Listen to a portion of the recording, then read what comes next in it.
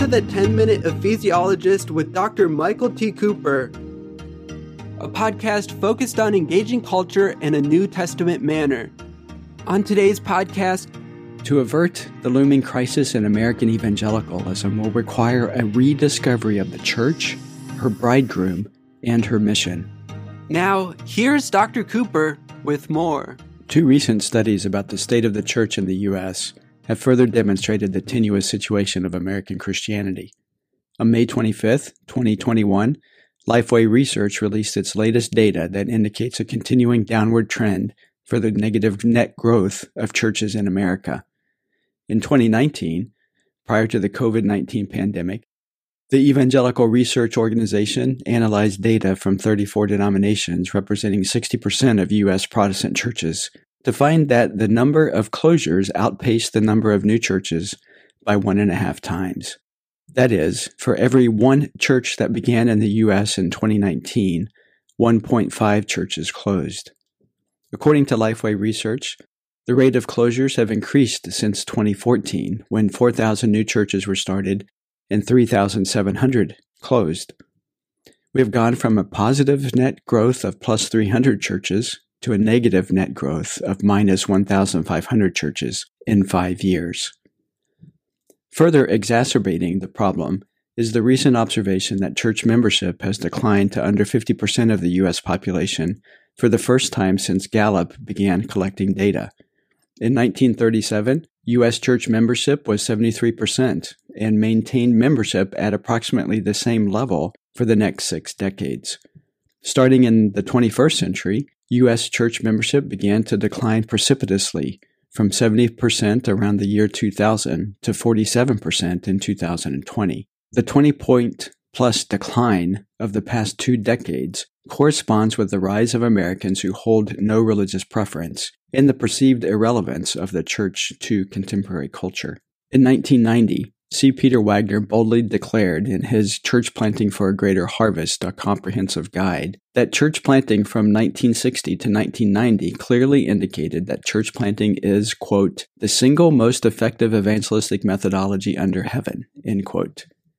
If correlated with the Gallup data over the same time period, to suggest that maintaining a 70% church membership rate over 30 years indicates, quote, the most effective evangelistic methodology under heaven must be taken hyperbolically, although Wagner certainly did not intend his statement to be hyperbole. While many have unsubstantially reported that new church plants fail at a rate of 70 to 80%, others, such as the Evangelical Covenant Church, reporting a failure rate of 14% over 4 years, and the Southern Baptist Convention reporting a 34% failure rate, maintain active church planting strategies. Yet still, such modest success is unable to keep up with the overall decline in numbers of churches and church membership, which must raise the question of whether or not our current church planting methods are effective. Alan Hirsch is keen to say that the church is perfectly designed to achieve the results we are experiencing. The change that must occur cannot look to the past for methods and strategies. While in the 1960s to 90s, church planting was touted as the most effective strategy in the growth of Christianity, the rate of church closures today indicates that either the strategy no longer works,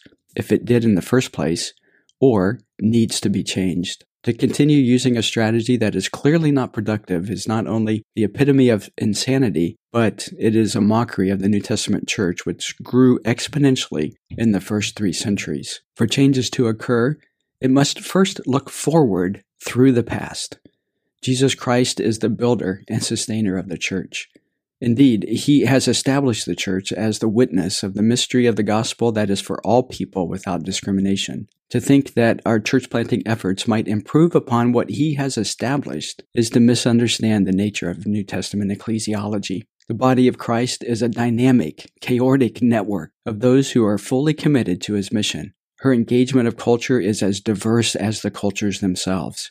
Her places of gathering are not reduced to scattered and isolated Sunday-centric performances of the few, but rather the ongoing corporate and public worship of the one. The church established by Jesus Christ is a theocentrically postured community, singularly focused on his glory, understanding that he is most glorified when more and more people are worshiping him. She does not concern herself with the mundane of the world, but rather with the life-giving message of the atoning work of Christ that gives us victory over sin, death, and the devil. This gospel is at once declared, defended, and demonstrated. In her threefold ministry, she proclaims the glory of God to the nations. She ironically defends her faith in the public square, and she actively stands in the gap for the marginalized. In other words, rather than the programmatic nature of contemporary church planting strategies concerned with their mission statements, the Church of Jesus Christ, already established by him, remembers his mission statement to make disciples of all nations by baptizing them in the name of the Father, the Son, and the Holy Spirit, and teaching them to keep everything he commanded. To avert the looming crisis in American evangelicalism will require a rediscovery of the church, her bridegroom, and her mission. The degree to which we are willing to journey on such a rediscovery will be measured by our recognition that some plant, others water, but God causes the growth. In the meantime, here are 4 questions that help diagnose current church planting strategies. First, does our current strategy give people permission to not be disciples? Second, does our current strategy give people excuses to not do evangelism? Third, are all of our programs focused on more people worshiping God? And finally, are we multiplying disciples or adding volunteers? If you enjoyed today's podcast, be sure to subscribe and leave us a 5-star rating. For more practical information about engaging culture, visit ephesiology.com. If you are ready to dive deeper, please consider one of our Ephesiology Masterclasses. Learn more at masterclasses.ephesiology.com. Until next time, this has been the 10-Minute Ephesiologist.